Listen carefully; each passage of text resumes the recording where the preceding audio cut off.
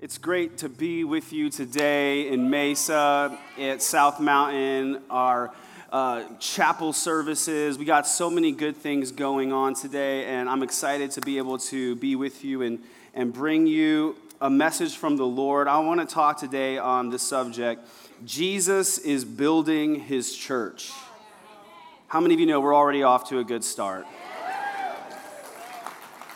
It says in Matthew 16, when Jesus came to the region of Caesarea Philippi, he asked his disciples, "Who do people say that the Son of Man is?" "Well," they replied, "some say John the Baptist, some say Elijah, and others say Jeremiah or one of the other prophets."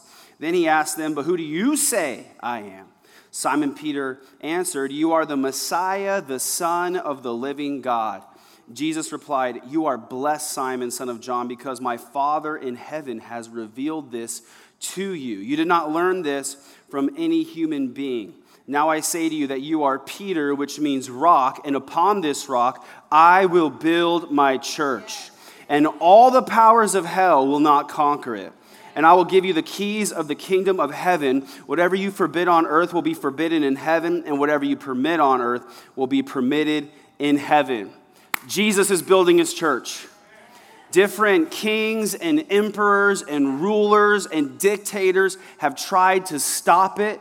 Some philosophers have even predicted that it would never last, that it would fail, but it just keeps on going. How many of you know you cannot stop what Jesus is building?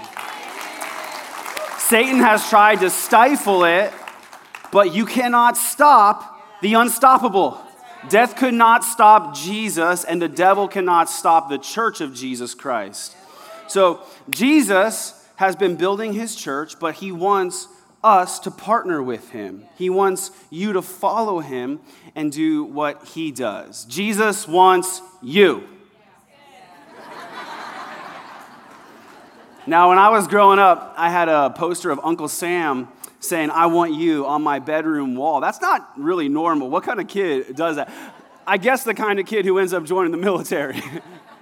I think that just seeing that poster, Uncle Sam saying, "I want you," gave me a sense that there was a calling to a higher purpose. And I want you to understand today that there's a higher calling on your life. In fact, I want to say to the parents in the room, the goal as a parent is not that your child would survive childhood, but that they would grow up sensing their calling. That they are designed, each and every one of us are intended to join Jesus in building his church. On one hand, it's most accurate to say Jesus is building his church. Amen? But it's also accurate to say he's building his church by the power of the Holy Spirit through us. So that means I'm building his church. You are building his church, and through us, Jesus is ultimately building his church. It's a little awkward for me to say that in some ways. I kind of hesitate to say, like, I'm building his church, you're building his church, because, we want to give him all the credit. We want to give him all the glory. But don't worry, he still gets all the credit. He still gets all the glory, but we get to share in the reward. Jesus did not save you to just be a church goer, but he saved you to be a church builder. Now, some people get really skeptical and maybe even a little negative about big churches or church growth, and I get it. But I want to say this. I grew up a long time now in the church, around a lot of churches over the last 36 years across the country, and I can tell you this with a lot of confidence, generally speaking, that when churches grow, it's because they're healthy. Unhealthy things eventually become toxic and die. Healthy things typically grow and continue to multiply. And that's true in all aspects of life. That's just the way that God designed the universe. Healthy marriages tend to result eventually in growing families. Healthy businesses result in growing profits. Healthy gardens result in growing plants. And healthy Christians result in growing churches. So maybe you're like, what makes a church healthy? And I kind of felt like I should tell you that. Like, well, I should tell them what makes a church healthy. So let me give you 8 essentials of a healthy church. And if you're like, well, what does this sermon have to do with me? You could just cross out church if you want, and you could write me. There's more things than this that could go into it, but these are the essentials of a healthy church and also a healthy Christian. Number one, Jesus is the hero. Jesus is the hero. Not a pastor, not a cause, but Jesus. It says in Galatians 6, as for me, may I never boast about anything except the cross of our Lord Jesus Christ. And can I just tell you, as a pastor, my hope, my prayer is that when you think about what God's doing in your life, that you would always talk more about Jesus than your pastor. He's the hero. Number two, a healthy church is committed to preaching God's word.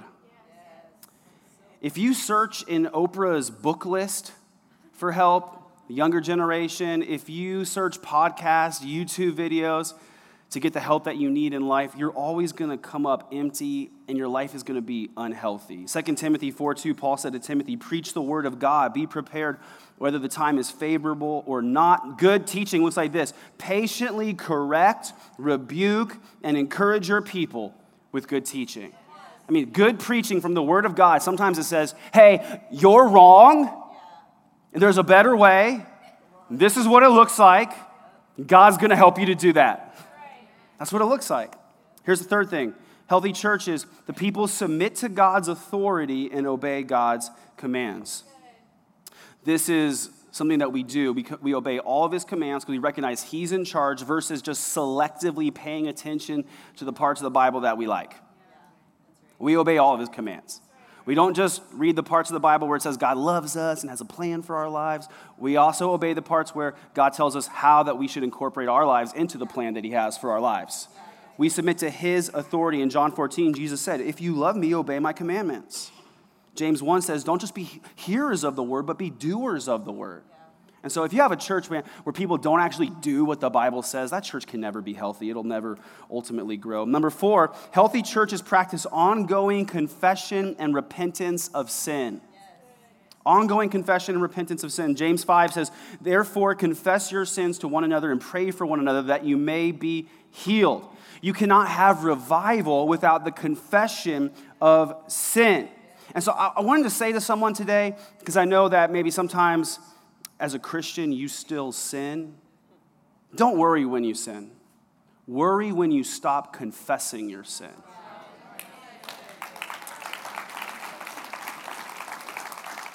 Fifth, healthy churches are welcoming to the Holy Spirit. Galatians 5 says, since we are living by the Spirit, let us follow the Spirit's leading in every part of our lives. Without the Holy Spirit, churches become spiritually impotent. We don't always know what he's going to do, what it's going to look like, how he's going to lead us, but we know we need him. And so we open our hearts to him, we open our church to him, and we ask him to have his way. 6, in a healthy church, Christians are becoming more Christ-like. In 2 Corinthians 3:18, it says, and the Lord who is the Spirit makes us more and more like him as we are changed into his glorious image. So really, as a Christian, I'm not just trying to become a better version of me. I'm trying to become a mini version of Christ. Amen? It's a process. Repeat after me. I'm not perfect, but I'm progressing. Doesn't that feel good? Doesn't that sound right? I'm not perfect, but I'm progressing.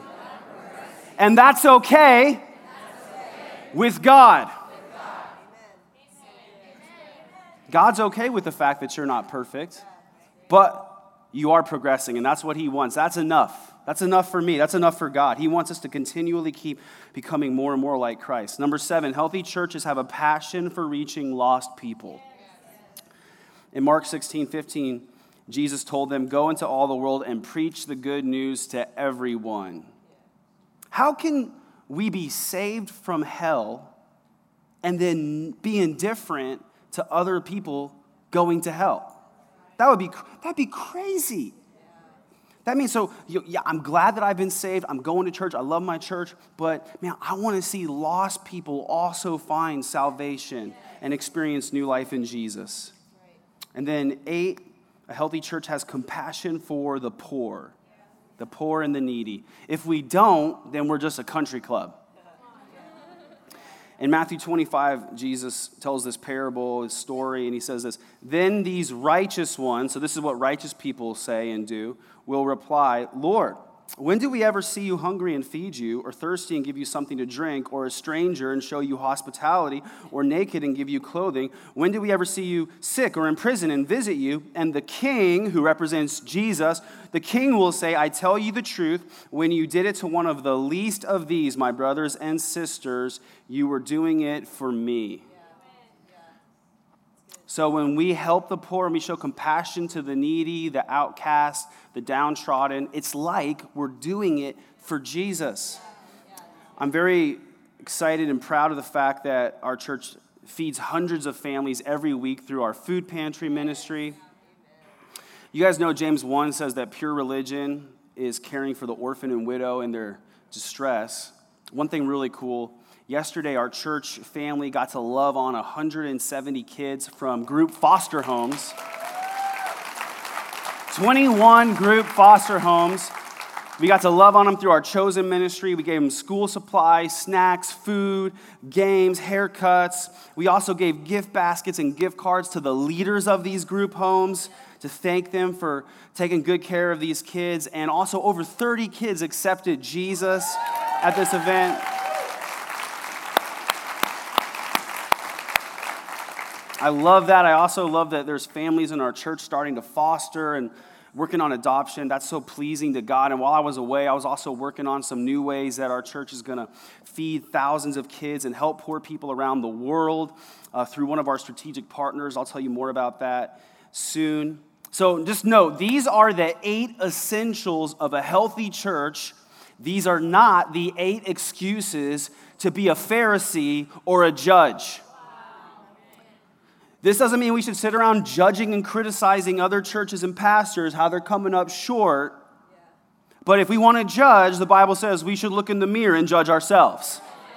Examine ourselves and how we might be healthier in our walk with God. But the way that Jesus designed his church is that if we're healthy, it's impossible for us to not grow. Because Jesus is attractive. And the world is desperate for truth and love and freedom and purpose. And there's only one place where the deepest human needs can be met, and the cost to get in has already been paid. That's the church of Jesus Christ. There are even some people today, I'm seeing this on social media, calling themselves ex-evangelicals. And they're saying, well, I'm not leaving Jesus, but I'm leaving the church. I'm done with the church. The thing is, you cannot leave the thing Jesus loves without also leaving Jesus. And if you leave Jesus, you've got nothing left. He's the only way, truth, and life. You cannot leave the church and still fulfill your purpose to build the church. In Matthew 28:18, Jesus came and told his disciples, "I've been given all authority in heaven and on earth. Therefore, go and make disciples of all the nations, baptizing them in the name of the Father and the Son and the Holy Spirit. Teach these new disciples to obey all the commands I have given you. And be sure of this, I am with you always, even to the end of the age." So, as Christians, we often call this the Great Commission. His disciples obeyed this Great Commission. They started making disciples there locally where they lived, and then they spread to the surrounding cities, and then they spread to other countries. And everywhere they went, they told people the good news about Jesus Christ, that he died on the cross for our sins so that we could be forgiven, that he rose again on the 3rd day by the power of the Holy Spirit, that you can be saved by him through faith in him according to God's grace, and that he's coming again for his church. And as people told people, the church grew. And that's still happening today. One of our church family members from our South Mountain campus, Lori, she shared this testimony in our church Facebook group. She said that back in the day, her daughter, Nadia, started attending the church with a friend when her daughter was 8 years old. Her daughter accepted Jesus, and then she started inviting her mom to church. Her mom, Lori, then came to church and eventually got saved. Then she invited her new boyfriend. And then Corey got saved. Now, Corey's her husband. Fast forward to 2020, she said, my husband and I began attending CR, Celebrate Recovery, and she said, we saw God move big time in our family. In October 2020, her mom, sister, brother, and cousin also started coming to church. She said, my mom only attended Catholic church when she was young, but never knew Jesus. I know a lot of people that have a story like that. She is now present every Sunday. My mom expresses how much she loves God and sees what he's doing in her life. And now her mom is praying for her other two sons to come to church and get saved. And she said one of those sons started watching Generation Church online and loves it. That's the first step, bro. God's got a plan for you. I'm glad you're joining us online. So when we obediently go like Jesus told us to, the church inevitably grows. In fact, that's the general formula for every part of your life. Any good thing you want to grow, it starts with obedience and doing what God says to do. When you show people mercy like Jesus said to, it's going to result in you receiving mercy. When you handle money like God said to, you get rewarded with blessing in your finances. When you worship God like he said to, you get rewarded with the Holy Spirit's presence in your life. When you love people like God said to, you get rewarded with friends. When you make Jesus' mission your mission, you get rewarded with purpose. Health follows obedience. When I was new in ministry, I remember one day I read the parable of the 10 servants. That's where Jesus gives 10 servants one bag of silver each. And it says in Luke 19, the first servant came back and reported after some time, Master, I invested your money and made 10 times the original amount. Well done, the king exclaimed. You are a good servant. You've been faithful with the little I entrusted to you, so you will be governor of 10 cities as your reward. So each servant was trusted with his master's wealth and resources. One servant, this first servant, was faithful and experienced great productivity, and he was able to come back to his master with 10 bags where he had received one bag. And the master says, well done, good and faithful servant. You're a good servant. That shows us how Jesus thinks about growth, how he thinks about success. It's a good thing when you're growing what Jesus cares about, the church. He's building his church. That's what he's after. And helping him in that process makes you a good servant. He doesn't need your help, but he chooses to work through you. So here's what that means. It's not sinful or prideful to want to build something. Where's all my type A people at? All my achievers, right? I'm going to let you feel real good right now. It's not a sin to want to build something and be successful and achieve. As long as you're achieving and striving for building the thing that Jesus cares about most. He says that's good. We're not carrying out the agenda of a man when we talk about church growth. We're talking about God's agenda. So when I read that parable about the 10 servants, I remember praying, just telling you like what I was praying at the time. I was like, Lord, I want to be a faithful servant. I want to be a 10 times servant. I want our church to be a faithful church, be a 10 times church. And God's been doing great things at Generation Church. We have grown in great ways, and only God could have made this possible. And I've been on staff for about 10 years now, and when I first came on staff, our church was about 300 people. I've been the lead pastor of this church for about 7 years now, and today our church is over 3,500 people who come to church on an average week. We've been recognized as one of the top 100 fastest growing churches in America the last 5 years in a row. 2 of those years, we were the fastest growing church in Arizona of any denomination. Even by healthy church standards, that's not normal. So that just proves God gets all the credit. He gets all the glory. Because this is not something that could happen through human wisdom or effort. Amen? Now, since last spring, we've had a good chunk of our church family joining online. And I'm glad that they are. I'm glad that you're joining us online. If that's you, if you're still joining us online at home because you have a legitimate health problem that prevents you from coming, I just want you to know you have my full support and blessing. But I just feel led to encourage that some of you, I fear, may have just developed some bad habits. Maybe you're watching online every week and you've just developed some bad habits because let's be honest, it's easier to go from your bedroom to the couch than from your house to the church. And maybe you just kind of got stuck in this new routine where it's easier to stay home. And if that's you, as your pastor, I just want to encourage you, it's time to come back home. It's time to come back. Maybe some of you have even developed a fear, if you're being honest, of going out and being around other people. It's time to come back. It's not good for you to live in isolation.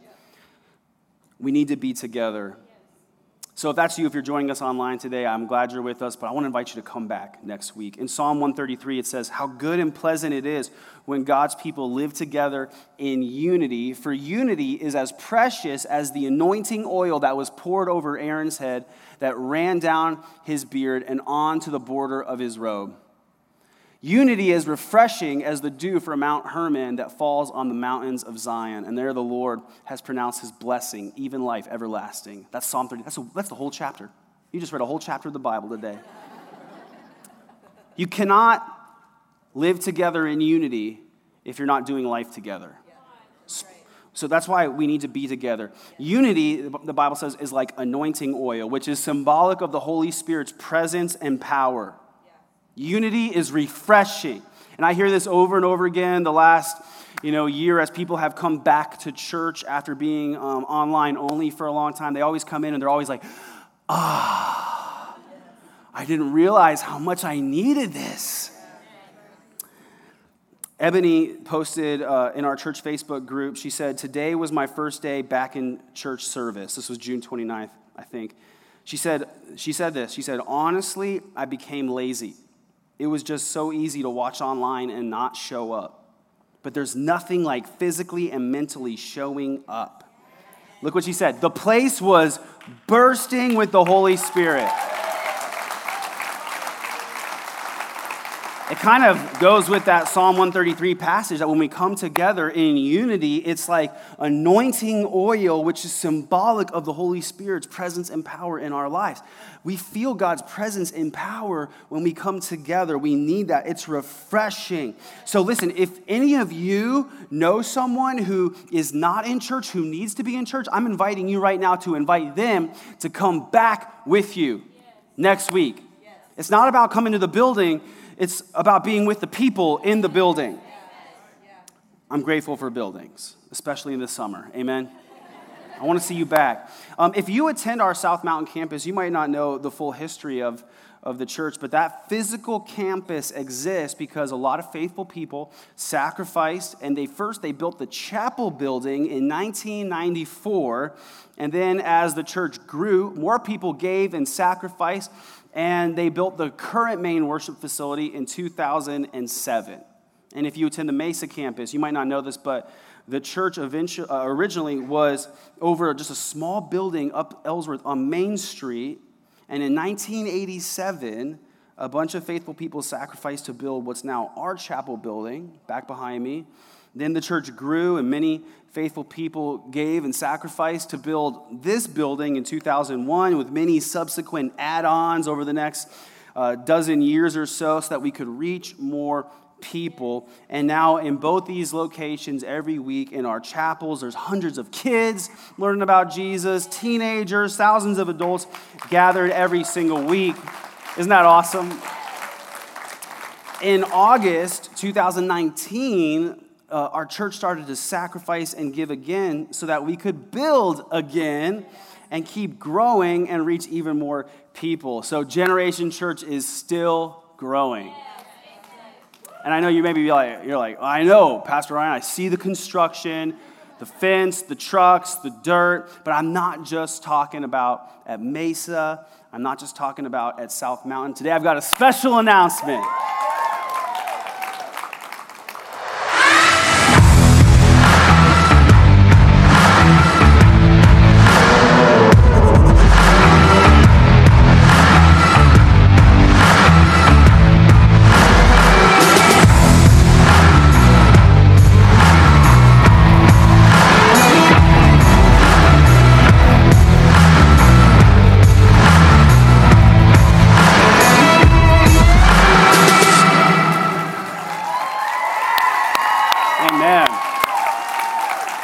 We've got a new campus coming this fall. Generation Church is coming to Fountain Hills. Just to give you a little bit of backstory on how that happened, it's not something that was originally in our plans, but there's a church in Fountain Hills called Fountain Hills Christian Center, and God led through just a series of promptings some time ago for me to start talking to their church board. And this is a church that has been, in a lot of ways, struggling now for many, many years. Haven't had a kids ministry in 10 years. And they sensed that God had a bigger plan for their church. And we, through prayer, through conversation, sensed that God was leading us to join together. And they felt God leading them to become a part of Generation Church so that there could be a spirit-filled, life-giving church that's healthy and growing in Fountain Hills, which is a pretty affluent community, but less than 10% of the community goes to church. And so right now we are excited that God has brought us together, that through His plan and His timing, not ours, He's opened up this door, this next opportunity to keep reaching more people who are far from God. So I was working on this a little bit while I was away. I wasn't just relaxing the whole time. I had to go to some board meetings, some business meetings. They're really fun. But God was working, right? And He brought us to this point. The church members voted. It became official. While I was on vacation, I met our church staff there. We went through the building. Our staff is already working. They're planning. We're going to renovate the whole facility and make it feel just like Generation Church. We're going to start building a team who's going to go and help us launch that campus. So God might work on some of you to become a part of that team. It's a beautiful 20-something minute drive from here. And God's going to use some of you to go and help us launch that campus, and we're going to start building in Fountain Hills. I'm so excited. It's going to be awesome. So we got good things going on. We got a church building going up here. We got our South Mountain campus growing, and then now we're growing across the valley. It's going to be incredible. So let me just kind of wrap this sermon up with just a little bit. A little practical takeaway, how to be a builder. Jesus is building His church. He wants you to partner with Him. Here's how to be a builder. First, if you want to be a builder, you can't be a hater.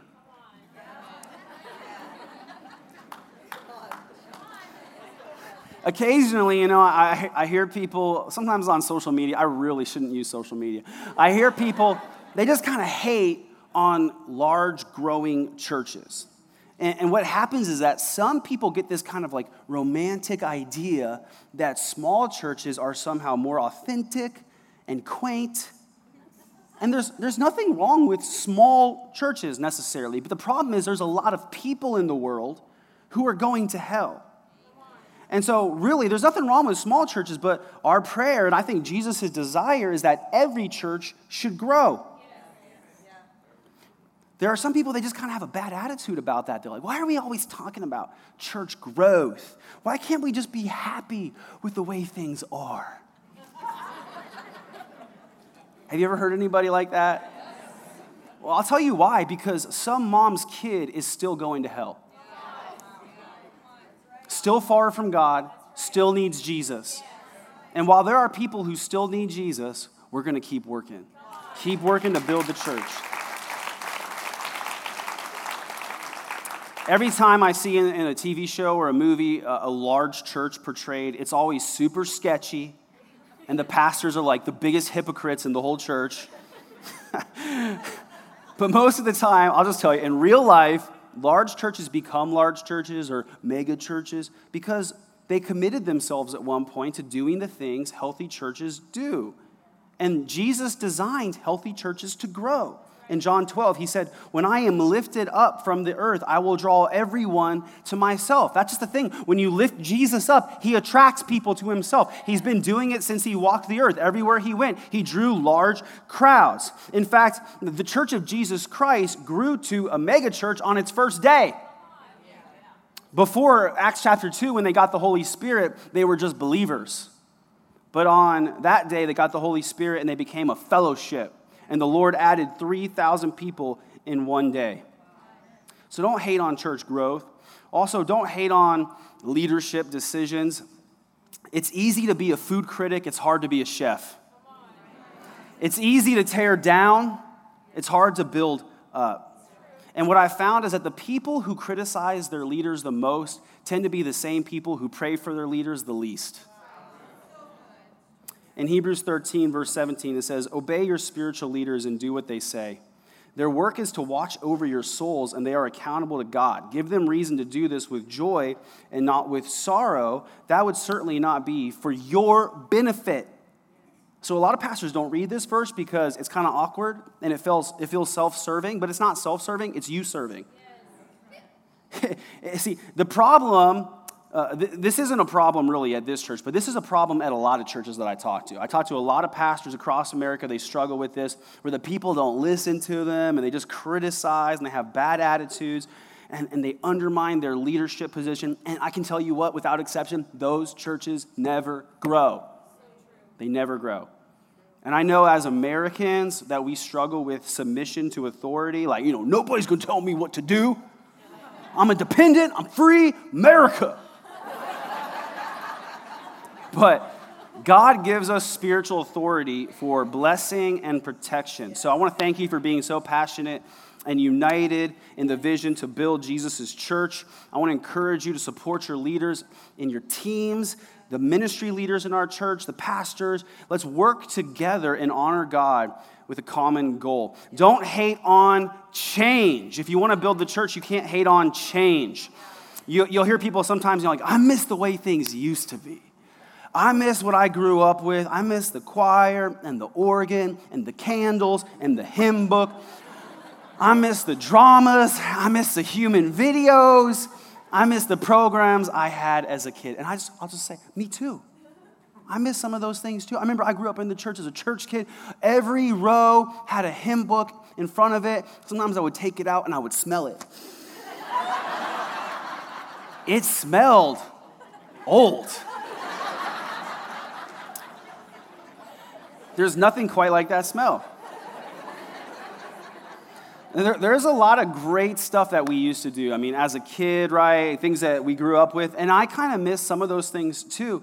But I can just tell you that it doesn't mean those things were better. As Christians, we come from an ancient tradition that goes back to Jesus 2,000 years and then back to Abraham thousands of years before that. So we should honor the past and celebrate it, but we're always longing for the future and where God is taking us. Jesus said in Mark 2, "New wine calls for new wineskins." If we want to see Jesus do a new thing, we've got to accept that God's going to do it in a new way. If you want to see him reach new people, you've got to accept that he's going to use new methods. And I know that can be scary, but believe it's true that the best is yet to come. That's not just a cute saying. It's true for you as a Christian. The best is yet to come. No matter what you're facing, heaven is in your future, so the best is yet to come. Many people, they resist change because they fear loss, and we like to all think that we're adventurous and open-minded, but the truth is that we tend to be creatures of habit more than we like to admit. So whenever we hear that things are going to change, sometimes we struggle with fear that we're going to lose something we love. This is why so many churches never grow or even die, because the people in some of these churches, they fall more in love with what they love than what God loves. More in love with a certain style of music or a way of doing things or traditions than the people who need salvation. So sometimes I hear people just get hating on change. I don't like this music. I don't like this live streaming stuff. I liked my old parking spot. I know the new parking lot's bigger, but I liked my old parking spot. Some people are going to be like, I don't even want to change services, let alone campuses. As your pastor, I feel the responsibility to tell you this. Some of you already know this, but some of you need to hear this. It's not just about you.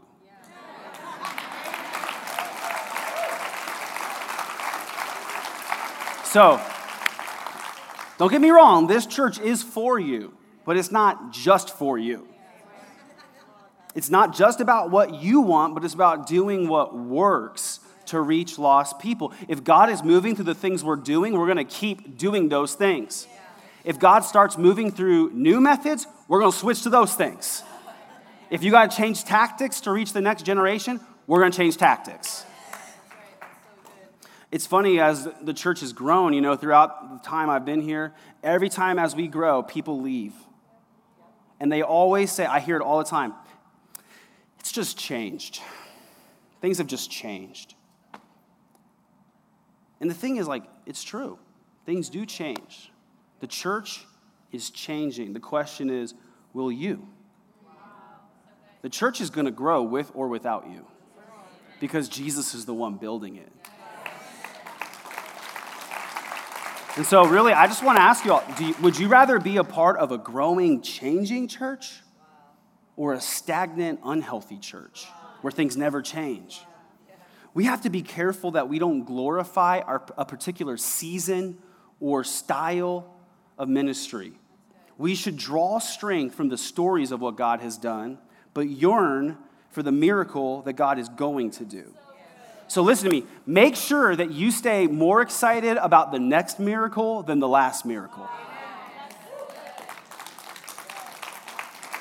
I'll be honest, we got room for broken people, hurting people, confused people, but there's no room in a healthy church for bad attitudes about church growth because church growth comes from God. I'll show you, Acts 2, it says, and the Lord added to their number daily those who were being saved. Who added? The Lord added. In Acts 9, it says, then the church had peace throughout Judea, Galilee, and Samaria, and it became stronger as the believers lived in the fear of the Lord. In other words, they did what God says to do. And with the encouragement of the Holy Spirit, it also grew in numbers. It's not about the numbers, it's about the numbers. There's a whole book of the Bible called Numbers. Because numbers represent people. So if you got a bad attitude about Jesus building his church, you've got a bad attitude about Jesus. And I'm not saying that to beat anyone up, but to help you up. We're not people who hate on what God is doing. We celebrate what God is doing. Jesus is building his church, and he's using us in the process, and that's amazing. So please don't forget to pray for your church, because it's hard to hate on the people you're praying for. Amen? You can't be a hater. Here's the next thing. If you want to be a builder, you can't be a taker. So if I go to the Chinese buffet after church, there's a new one right over there. I'll be honest, I'm not going there to help. I'm not going to contribute. I'm not planning on washing dishes. I'm there to take. I'm going to take some delicious orange chicken and put it in my belly. That's my purpose. And this is the same way that the average Christian relates to his church. And that's why the average church is not growing, but shrinking. Because people show up, they consume God's word, they take help from the pastors maybe when they need it, they benefit from the church, but they never become the church. And I'll just tell you right now, as your pastor, I will unashamedly ask you to be the church. I'm going to unashamedly ask you to partner with Jesus and build his church, because that's my job. Ephesians 4 says, now these are the gifts Christ gave to the church, the apostles, prophets, evangelists, and the pastors and teachers. Their responsibility is to equip God's people to do his work and build up the church, the body of Christ. My job is to equip you to build his church. We're going to build this church together. The ways you do that, man, serve on a team, serve the Lord. The Son of Man came not to be served, but to serve. You do it through giving. Tithing funds the ministry of the church. And you know that when you tithe, God blesses you for your faithfulness. And I just felt like God wanted me to say, if you started tithing, but then you stopped, I just know that you probably did that because you got scared. You started to fear that you wouldn't have enough. But I want you to trust God to supply all your needs according to his riches and glory. If you're struggling with money, the answer isn't to take your finances out of God's hands. To put it into God's hands is the answer. That's what you need to do. We do that by tithing. We build the church through giving above and beyond to kingdom builders. and a majority of Kingdom Builders giving goes specifically to build the church and reach people who aren't here yet. We're just coming up on the close of our Bold campaign, which we launched in August 2019. A bunch of people, they sacrificed and they gave, even all throughout COVID. 95% of the $2 million pledged has come in so far, and we're coming up on the close of that campaign, so I want to say thank you to everybody. And then we're going to go into a new phase here before too long, a month or so. I'm going to give all of us an opportunity to give or to keep on giving. And we've got opportunities to give. We got a church building going up. We've got a new campus starting. We've got a lot of people in our city who need Jesus.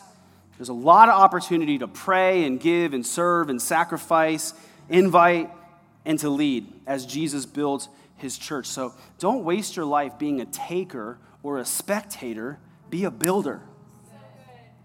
That's what Jesus is about. It says in Luke 19, "For the Son of Man came to seek and save the lost." And so I'm closing with this. If you want your life to have purpose, you must fully commit yourself to God's purpose. God's got a purpose for your life. And there are some specifics that I don't know about, but I do know the general purpose that God has for your life. Your purpose is God's purpose. Jesus is building his church. The question is, will you? Let's bow our heads. God, I thank you so much that you're working in us and among us. I thank you that you've saved us. You've set us free, and you've given us the opportunity to belong to you and to be united as your people. And Lord, I know you're not done yet. We're part of a long, ongoing, continuing story, and it's still continuing even today. And I want to give anyone who might be at church with us today or listening to the sound of my voice an opportunity to become a part of that story, to become a part of the church of Jesus Christ. If you say, I heard that gospel news, that good news, that Jesus died for my sins, and I want to be forgiven. I want to be set free from sin and death. I want to become a part of God's family, and I want to receive the power that God has for me to live and do what is right. If that's you today, wherever you're at, then pray this prayer with me right now. Just say, Jesus, I need you. I need you to come into my life and save me. I believe you died on the cross for my sins so I could be forgiven. I believe you rose again so I could have victory and be set free and live in freedom. I want to follow you from this day forward for the rest of my life. I commit my life to you, and I thank you for your love that never fails. In Jesus' name, amen. Amen.